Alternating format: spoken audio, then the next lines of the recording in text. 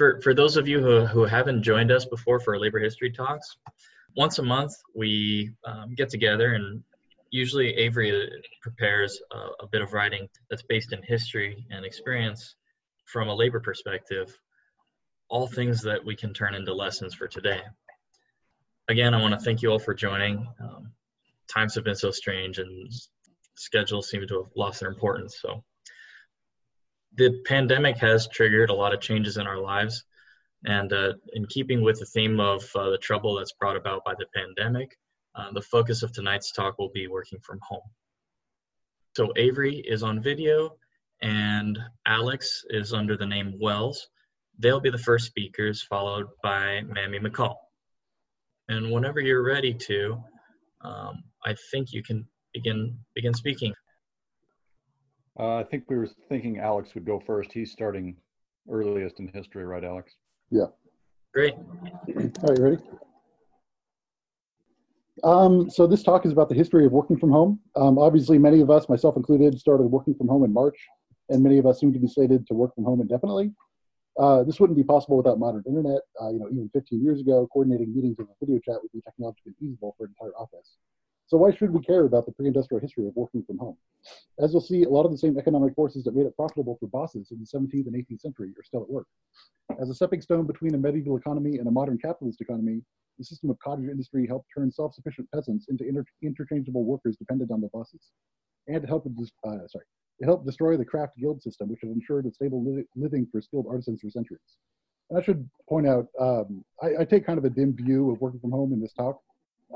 Personally, it's, I enjoy being able to take a shower and, cook breakfast in the middle of the day. But obviously a lot of other people are having, a much harder time of it. And also, I do think that, the historical period I'm talking about did make the world worse. So starting in the early modern period in the 1500s and 1600s, as imperialist powers like Spain, Portugal, England, and the Netherlands were transforming from medieval kingdoms to mercantilist empires, the rising ruling class of European elites and financiers were looking for ways to exploit their native workforces more efficiently.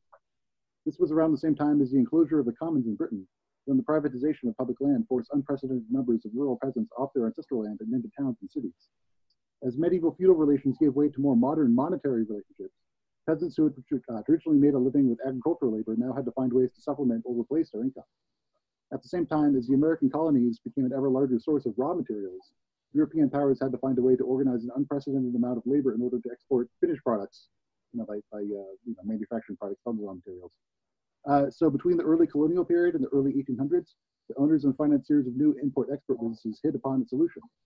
They would deliver raw materials like wool or partially finished products like bolted cloth to the homes of individual peasants and townspeople with a particular quota and a deadline by which the work had to be finished. This was called cottage industry, or the putting out system. These employees and their families would complete this work in between their other obligations, family, farm work, or whatever other day job they might have had. And as I was looking through the sources, two other industries they mentioned a lot were making shoes and making chairs. So, in those cases, it would be, they would be given leather and or wood, and they would have to, build the parts and so on. So this new system accomplished a few very important things for the burgeoning merchant class in Europe. First, it incorporated subsistence farmers into the cash economy. The bosses were no longer bound by feudal obligations to their workers, as the medieval lords had entered multi-generational relationships with their vassals. If the workers weren't working hard enough, or if the business was no longer profitable, they could be fired if the business could be shut down quickly and easily without involving any political authorities. Second, it ensured a continuous flow of income for the bosses. Feudal lords' profits had relied on their vassals' crop surplus, which could be entirely negated by a dry spring or a hot summer. If the crops didn't grow, and that affected everyone who relied on feudal payments all the way up the ladder. Whereas, since cottage industry wasn't reliant on the weather or other natural phenomena, children and other family members could pick up the slack if the worker was falling behind. And since the workers were individually responsible for their quota, if they fell into debt to their employer, by failing to do the work over and over, they could be sent to a workhouse and exploited even more severely. Third, it allowed the bosses to circumvent the craft guilds. So throughout the late medieval period, skilled artisans like carpenters, blacksmiths, potters, cobblers, jewelers, etc., had amassed considerable power by controlling every aspect of training, pricing, competition, and production in their industry. Since they carried out complex multi-step tasks, and since they would only teach their skills to apprentices over a period of years, they were able to create essential worker-controlled monopolies in most skilled industries in the late medieval and early modern Europe. And when a member of that guild died or became disabled, the guild was responsible for providing for that member's family. However, since cottage industry broke down the different aspects of work, for example, separating spinning from weaving and weaving from sewing, etc., individual workers only had to learn and perfect one stage of the process instead of the entire process. This made these individual workers interchangeable, negated the need for a years-long apprenticeship with the master, and undercut the social and economic power of the craft guilds. Since the guilds no longer controlled every part of training and production, they weren't able to keep prices regulated. They eventually lost business to the more efficient putting out system, and they were no longer able to provide for their fellow members and their families. Fourth, the overhead costs to the boss in the cottage industry were basically non-existent beyond transportation. They didn't need to maintain a factory building or pay managers and overseers, and the proof of work or lack thereof of their workers would be plainly visible by the deadline. So they didn't need to constantly, monitor every minute of work. So although both men and women were contracted to carry out cottage work, the vast majority of cottage workers were women.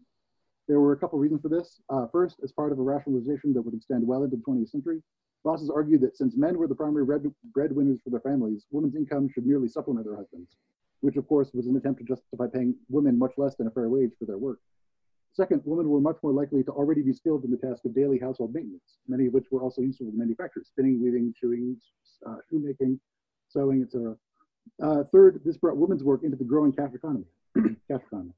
Formerly, the work they had spent their days performing, farming, cooking, making, and mending clothes and caring for children, had been entirely socially reproductive rather than economically productive in a modern sense. Now that women spent less time making and fixing things for the family and more time working for a wage, they would be more reliant on buying manufactured goods, which ultimately accrued to their boss's benefit. So the first modern factories were built in Britain in the late 18th century and New England in the early 19th century, and these gradually replaced cottage labor. So now in these new factories, every minute of production could be supervised. Workers were removed from their households to specific sites of labor. The onus of transportation to and from the work site every day fell on the individual workers who previously had goods delivered to their house or picked up the goods at a location every couple of weeks or so. The social and economic fallout from the beginning of the Industrial Revolution proper is well known, but it bears mentioning that many of the early factories served to bridge the tradition of cottage industry to the growing factory economy. The textile mills at Lowell, Massachusetts, which are well known, in the early 19th century explicitly marketed themselves not only as an income opportunity for young women, but also as a kind of finishing school at which working class girls would be molded into, quote, acceptable women and wives. Just as children were implicitly recruited into the production process of cottage labor, at least when their parents couldn't fill their quota, now girls as young as 6 were explicitly being hired for industrial labor, and especially tasks that required tiny hands like moving the spools from part to part. Children and young women would be sorted into dormitories under the supervision of a quote-unquote respectable matron, and in between 80-hour work weeks, the workers would be socialized in 19th century femininity in what was intended to be a simulacrum of ideal family life. Of course, this purported social function of the factories, along with the fact that none of the employees were their family's primary breadwinners, became a justification to pay the workers a pittance. These relations would ultimately cause the first labor strikes in U.S. history in 1834 and 1836 in the Lowell mills. Even if their bosses hadn't anticipated, socializing girls and young women as a workforce rather than as members of individual households had the effect of instilling a sense of the collective and making clear exactly what their purpose was in the industrial process. So at first glance, our modern predicament seems to be shaped by a lot of the same forces. Speaking for my job, all of us are now using our own personal computers at home. Now that we don't have to commute to work, pick the kids up from school, or recreate at all outside the house, we theoretically have more hours in the day for work. Meanwhile, the company I work for no longer has to keep the lights on in the building, or pay custodians and security guards, or buy paper and printer ink and staples. In essence, all the tasks of daily maintenance that made continued work possible have been offloaded onto individual workers and their families. Massive unemployment in society at large has eroded workers' bargaining power, since we can be easily replaced. And to boot, workers are now more isolated from each other, which makes organizing a workplace action that much more complicated. So these are all benefits to our bosses. There are certain aspects of our current situation that benefit nobody. For example, the lack of public school means that parents have to be full-time workers as well as full-time teachers and babysitters, which ensures that none of these jobs can be done that effectively. But the situation does bring certain unforeseen advantages. For example, the internet now connects us to the entire world throughout our entire workdays with no direct supervision. So not only does this allow us to talk about our bosses behind their backs, but the lack of ancillary obligations, like getting gas and stuff. It means that our entire workload could be counted up and subtracted from the hours of the day. So for those of us working from home, there are no longer any intermediate steps between the work we're required to perform and the time it takes us to perform it, which I hope will give us a clear view of exactly what we're expected to do and for what. Thank you.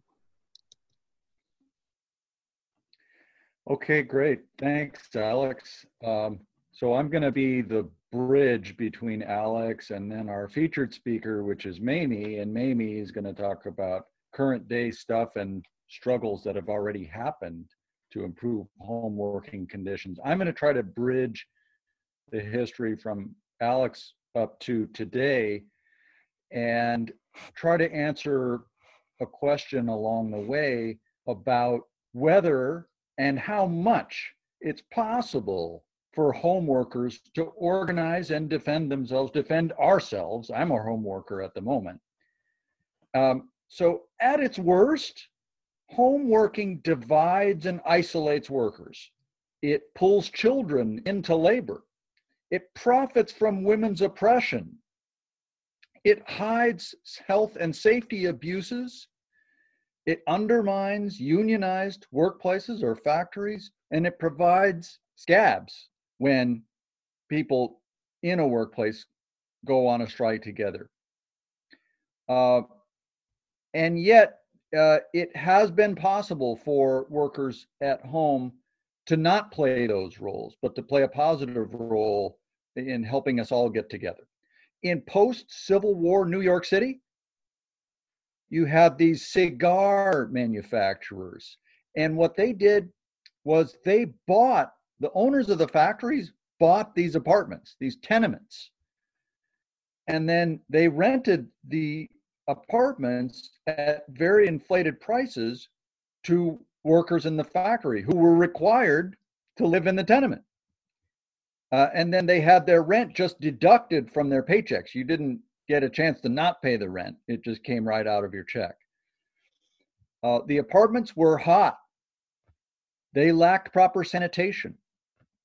And by 1877, the cigar manufacturers had moved 4/5, 80% of cigar production out of the factories, and they brought it into the tenements where home workers were paid less.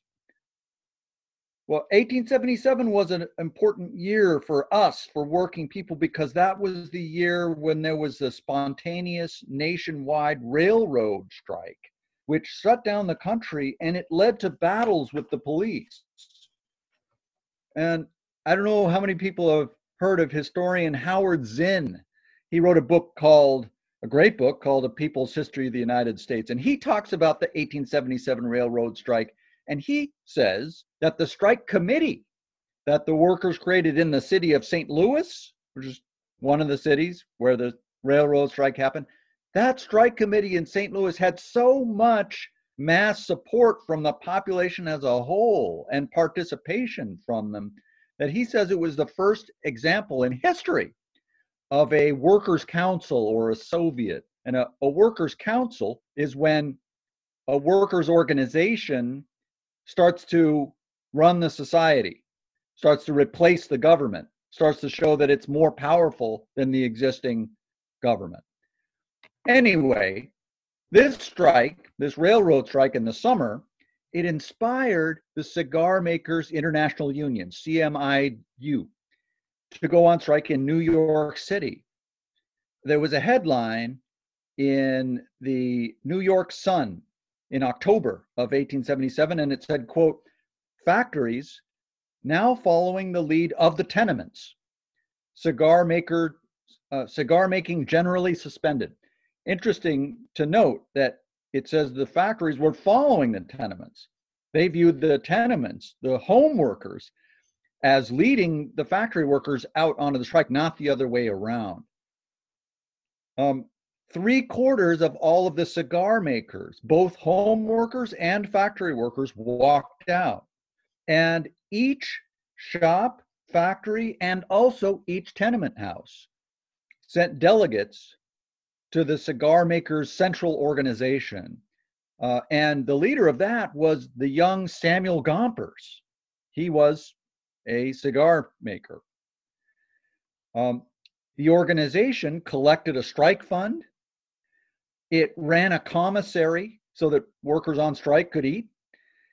And it took striking workers who didn't have jobs or money and put them into a cooperative. They started a new factory, a cooperative factory, which helped raise money for the strike. Most home workers were women. Most of them were Bohemian immigrants. And sometimes these home-working Bohemian immigrant women were more militant than the factory hands at the company called Mendel Brothers. The home workers were demanding $2 more per day whereas the factory ones were only calling for $1 more. It's true that the factory workers already made more, but still the home workers were asking for more. The owners of the factories owned the tenements, so they started evicting workers on strike.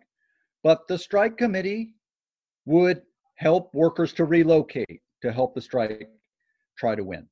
A few employers gave in this strike, but overall the strike lost. And there were probably many reasons, but Gompers contributed to some of those. Gompers and many of the male workers had mixed feelings about the whole idea of women workers at all, and also the idea of anyone working from home. And that weakened their commitment and contributed to the defeat. There was also some racism in this strike against Chinese workers. So after the strike was defeated, immigrant socialist cigar workers split from the Cigar Workers Union of Gompers and started the Cigar Makers Progressive Union, CMPU. And for a few years, they did what Gompers no longer wanted to do, which was, we're definitely organizing the tenements. We don't care. There was no issue for them about women not supposed to be at work.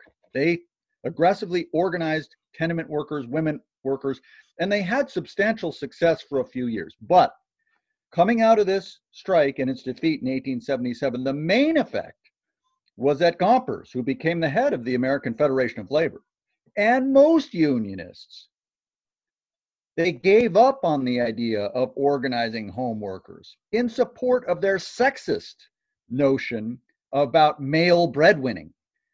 Most unions hardened into an advocacy of outlawing homework. And they did succeed in passing many laws over the decades, culminating in the New Deal. In a lot of places and cities, you'd have to get a license as a manufacturer if you wanted to do homework.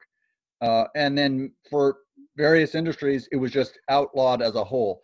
And I haven't done enough research to say whether those laws were overall more helpful in keeping workers' living standards up or not. One thing that's definitely clear from just having read a little bit is that even though it was outlawed, it didn't stop. And it was still a very big thing. Tens of thousands of workers I read about in just New York City, or New York State, in the garment industry as late as the 80s. So a lot of things were outlawed, but that didn't mean they weren't happening. And so the laws may or may not have been helpful in keeping standards up, but definitely the sexist blind spot about the possibility of organizing home workers was damaging.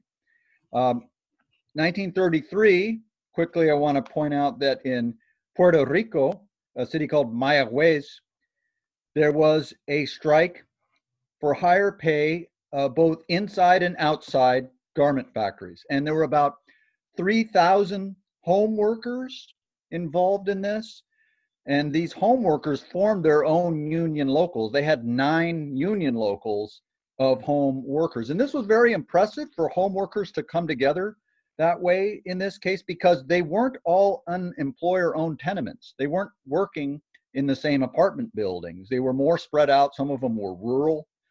And the inside and outside workers won 15 to 25% increases. But then an interesting thing happened with the strike settlement, which was that many of the home workers, no one ever came by to tell them. They didn't get the raise because they never were informed about it. And finally, in the 1990s, the International Ladies Garment Workers Union was facing a new wave of subcontracted homeworking after the Reagan-era deregulation of homework. Reagan wanted to say, let it rip.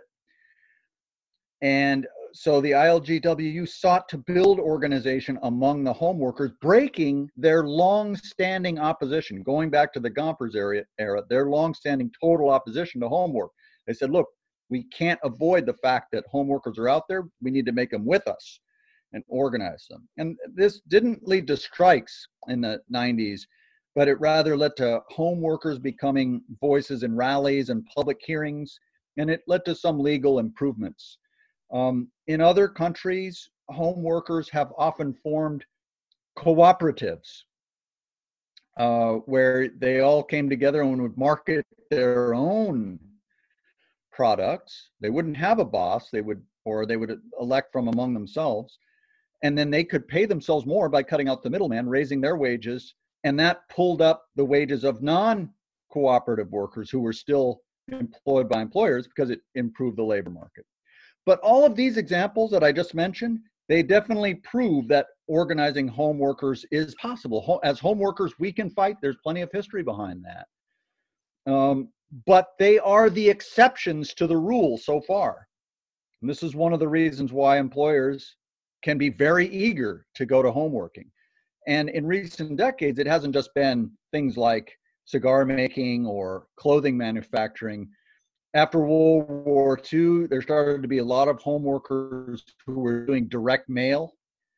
In the 80s, there was a lot of discussion about office workers, wider numbers of clerical workers doing work from home. Victor's going to mention a little bit later some of the reactions, some of the positive and negative discussion in the literature about home working in the more modern era. How is it good and how is it bad for us? But in terms of unionization, it's been more common that home workers have remained unorganized because they're isolated, and thereby undercut union standards, broken strikes, and been exposed to poor pay and conditions. The main reason is isolation. Capitalism creates its own gravediggers by concentrating workers together in collective workplaces, and they're always happy to find a way to get around that problem if they can. Since the pandemic, county workers like me have worked from home. And our local, SEIU Local 221, has seen a surge of involvement as workers have fought for adequate PPE. Some of us didn't get adequate PPE. We had to fight for it. And hazard pay, we've been fighting for. Some of us have gotten it in the local county. We haven't gotten it. It has become easier to organize in my department. I work in adult protective services, and we have 6 different offices scattered all around the county from Oceanside to South Bay. But tomorrow, we're having our first ever meeting for all APS workers, our first ever countywide union meeting online. We'll see how it goes, but I'm hopeful about it. And like Alex was saying, home workers today have a better chance to organize than in the past. Might still be hard, but it's better than in the past because of technology. But I'll just close by saying this. Many county work sites, from what I know, have been organized up to now because of daily face-to-face contact. And my opinion is that organizing ourselves by Zoom, like we're doing right now, and like I'll do tomorrow with the APS meeting at lunch, I think that requires a more determined, self-motivated group of worker leaders who will actively reach out to coworkers, not just wait until we run into each other at the office to tell them about the meeting. So I would just say that historically, socialists and other radical workers who are fired by the conviction that workers ought to run the whole world, since we, not the bosses, are the ones that do the work, have been the most passionately dedicated to organizing our coworkers and meeting the challenges of organizing home workers may require more and more workers to be fired this idea that we should be the ones who run this world, not the people who own it right now. Since we'll get a little bit of that passion that we're going to need to rise to the challenges of working from home. That's it. Thanks, Avery.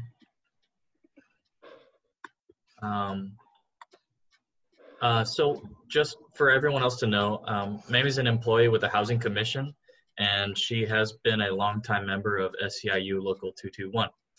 Whenever you're ready, Mamie, you can go ahead and start. Okay, I'm starting. Can you hear me? You can hear me okay? Yep. Oh, okay. Yes. I just want to make sure, I was like, we're doing this. So my name is, Mamie McCall. I've been with the Housing Commission for about 24 years. It'll be 24 years in October. And one of the things that we've done in regards to the current effect for COVID-19 was demand to bargain. One of the things in demanding to bargain, we actually, with the stay-at-home order that occurred back on March 16th, we had already sent a request and demand to bargain with our union, from the union to the Housing Commission in order to set up a meeting.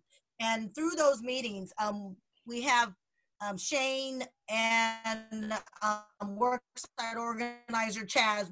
We were able to really work with maybe 2 or 3 meetings with the management team and trying to identify the importance of certain things with the impact. And one of the things that we were able to do, we were actually very successful in really working and moving forward to negotiate. Couple of things that we've actually did. We actually, I guess our letter was actually published with SEIU. And one of the things that we were talking about, as Avery had mentioned, was the hazardous pay. One of the things with the hazardous pay, we were able to, currently we have maybe about over 100 represented class in the San Diego Housing Commission chapter. We have about 350 employees. So what we did was actually set the, we were trailblazers in setting the standard in regards to moving forward. One of the things that we were able to really identify the importance of having that protective equipment, the hazardous pay. We were looking at maybe some of the technical difficulties that we would have in working from home. And so you have to think, our safety and our protection. We want to ensure that we're moving forward to have the type of resources that we need to have in order to do the job that we're doing. In identifying our success and our victory, we were able to successfully negotiate through efforts of our team, and the team consisted of Shane, Chaz, myself, Matthew Casas, Naima Heidi, and also Amy Serna. We were able to really look at the negotiation and move forward. And some of the things that we were able to do in our success was identifying an increase. So we got a 10% increase in the hazardous pay. So what that means is that people who were required to be on site to work, such as the office specialist or maintenance techs, they got an extra 10% in their pay in order to identify pay differential.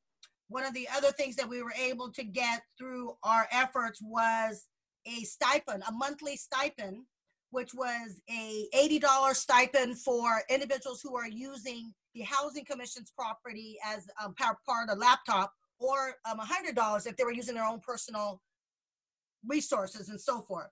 So that was actually really great in regards to a stipend.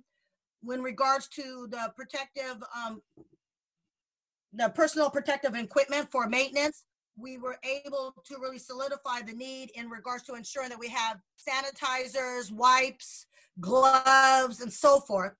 And one of the things that occurred prior to us successfully negotiating this is that we actually had an incident that occurred. We had an incident that occurred on April 2nd, where we had one of the office assistants at our office actually have a received letter from eligibility department that clearly identified that this person had contracted COVID-19. This employee actually took that letter to a housing manager and was instructed by the housing manager to put it in a bag and just spray it. So there was really no written protocol in regards to certain things and how to address certain needs.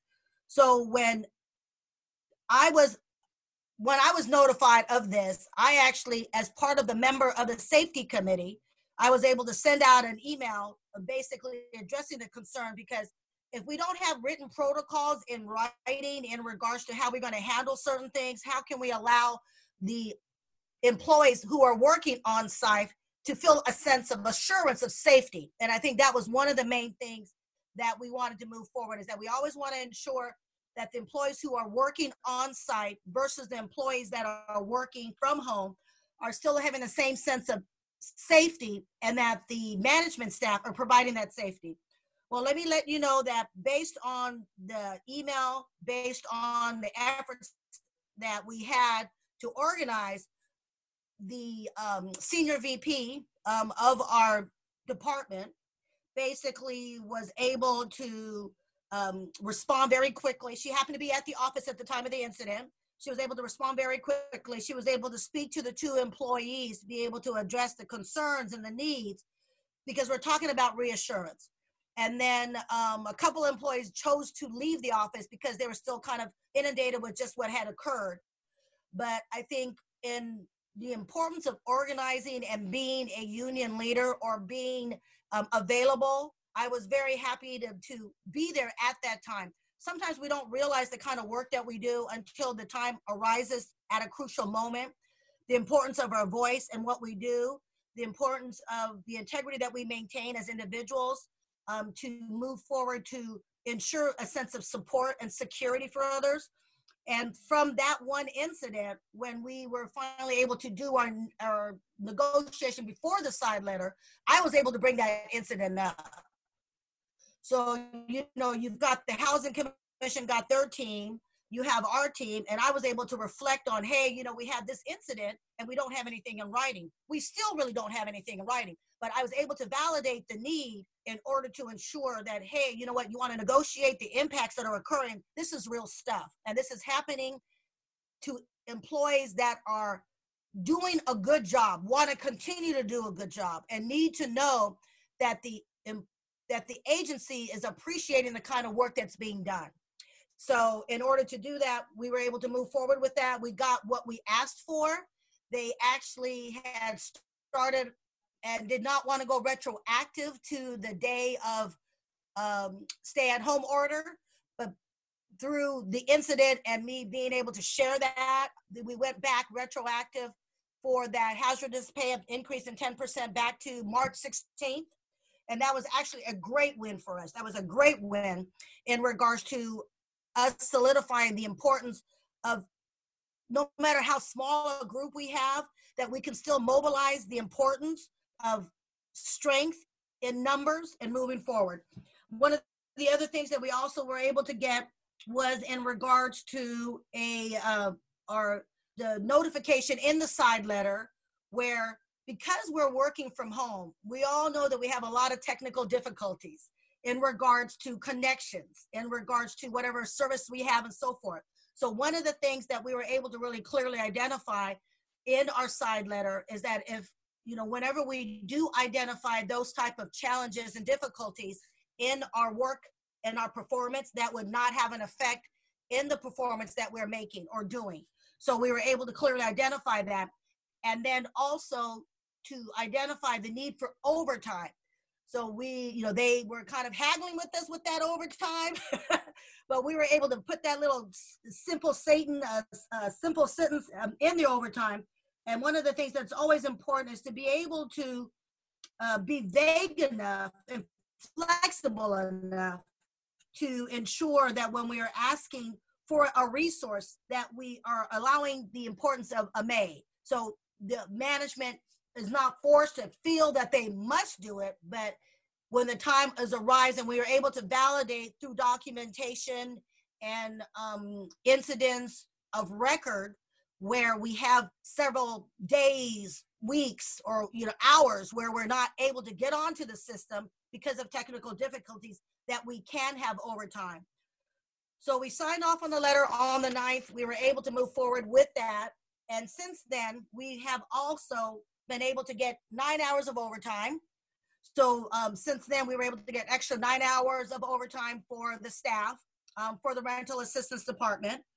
We were also able to negotiate, because we are working from home, the hours that we have on the books in regards to paid time off or annual leave gets to a certain limit, and then you cannot add any new hours. You know, you start to lose hours, or you start not to gain the hours that you've already accumulated. So since then, with one of the articles, we were able to also do another side letter, which identified the increase from the existing MOU from 2 years ago, moving forward, where we were now able to increase our request for pay time off, pay in lieu of annual leave, from 2 requests to 3 requests. We were only able to do 80 hours before. Now we can do up to 160 hours. 100, up to 160 hours. So that actually is a great benefit. So through our efforts and our team, not only were we able to have so many successes and wins, but we were also able to move forward and engage the membership and really look at increasing our membership through that. There was a lot of individuals who were not paid members, who were non-members, basically really thanking the membership and thanking SEIU for the efforts being made in regards to having such a great side letter. Also moving forward with our labor management meeting. At our last labor management meeting on May 21st, we were able to really identify certain things in regards to our ability to ensure, because of our performance, everybody gets their performance evaluation done by the end of June 30th. And one of the things in doing the performance evaluation is a requirement to have a goal. So this year, because of COVID-19, we were able to have that goal no longer be in effect, so that the individuals are really looking at their performance. So that was actually a good win for us in regards to, because the goal was making up like 50% of our performance. So our performance factors kind of merited on, hey, do you have to do this goal? But because of the impact of COVID-19 and wanting to ensure, we were able to, work towards, hey, you know what, this year, not have the goals take an emphasis in regards to our performance. So for the employees, that was a great win. For the individuals who actually had started to work as part of their goals, actually was able to utilize that emphasis and what they did to be added to any of their performance factors. So I think in doing that, we were actually really very positive and getting everything moving forward. We have more engagement in the worksite meetings that we have moving forward, and so forth. And one of the things that we also addressed was the importance of PTO and taking PTO. During this time where we're looking at individuals and just the mental state of mind to really keep that in balance and check. One of the things that I brought forward at the labor management meeting is that no manager should be denying anybody's PTO. We've got people who are clearly, dying from the impact of this virus. And we have individuals who are working and doing their best at work. When we have any employee making a request for paid time off, that should be something that should not even be questioned. And so I brought it to the executive management, and I clearly asked them if you were to, because there was an incident where one PTO was denied. And so when the member came to me, I said, you need to take that further up. And one of the things that the member said is that if the supervisor and the member did not address the concern to somebody in SEIU or anybody else, would anybody ever have known that that request was denied? But because that request did come to me, I basically encouraged her. I said, you know what, you need to go someone higher up. Well, that denial of those additional days was overturned. She was able to take her 3 weeks off. So the power of the union in regards to organizing and being able to share that information is very important. When I called the executive management team and asked them what reasons would anybody deny any PTO, she could not give me any reason. So every request for paid time off is actually done case by case. But when we do get something that basically is a denial, and that member chooses and brings it up to the forward to any one of us, we will go ahead and address it. Because at this point in time, with everything going on with the racial divide and everything else, protests and everything going on, we all need to keep and be mindful of the type of work ethic that we have, the kind of integrity, because we are serving the public and we're providing good service to the public. And it's important as we continue to better the lives of the community that we serve, that we're moving forward in that capacity. So that's more or less about it. But before I do leave, I wanted to just kind of say one thing. I read a daily encouragement every day. And for today, June 9th, this was what was stated. It says, we have to make ourselves heard. We have to speak out for what we believe in. When we, the people, boldly state our true convictions, never losing our optimism or sense of humor, the times will change. When it comes to speaking out for justice, there isn't any need for restraint. On the contrary, to be reserved or hesitant under such circumstances is wrong. So I want to just go ahead and end with that, because I think the voice that we have as a union is very important. No matter how little, how large, anytime, anywhere, it's important to be able to share that we are stronger together. Thank you. Thanks, Mamie. So everyone's still with us. That was really nice to hear as far as the experience going positive. All I'm hearing, and even what I'm feeling at home, it's so hard to focus. It's so hard to feel like you even can be represented. I think that's really encouraging for me to hear victories, some really solid ones too, especially with regards to compensation through the time that people they have no control over, difficulties that are brand new.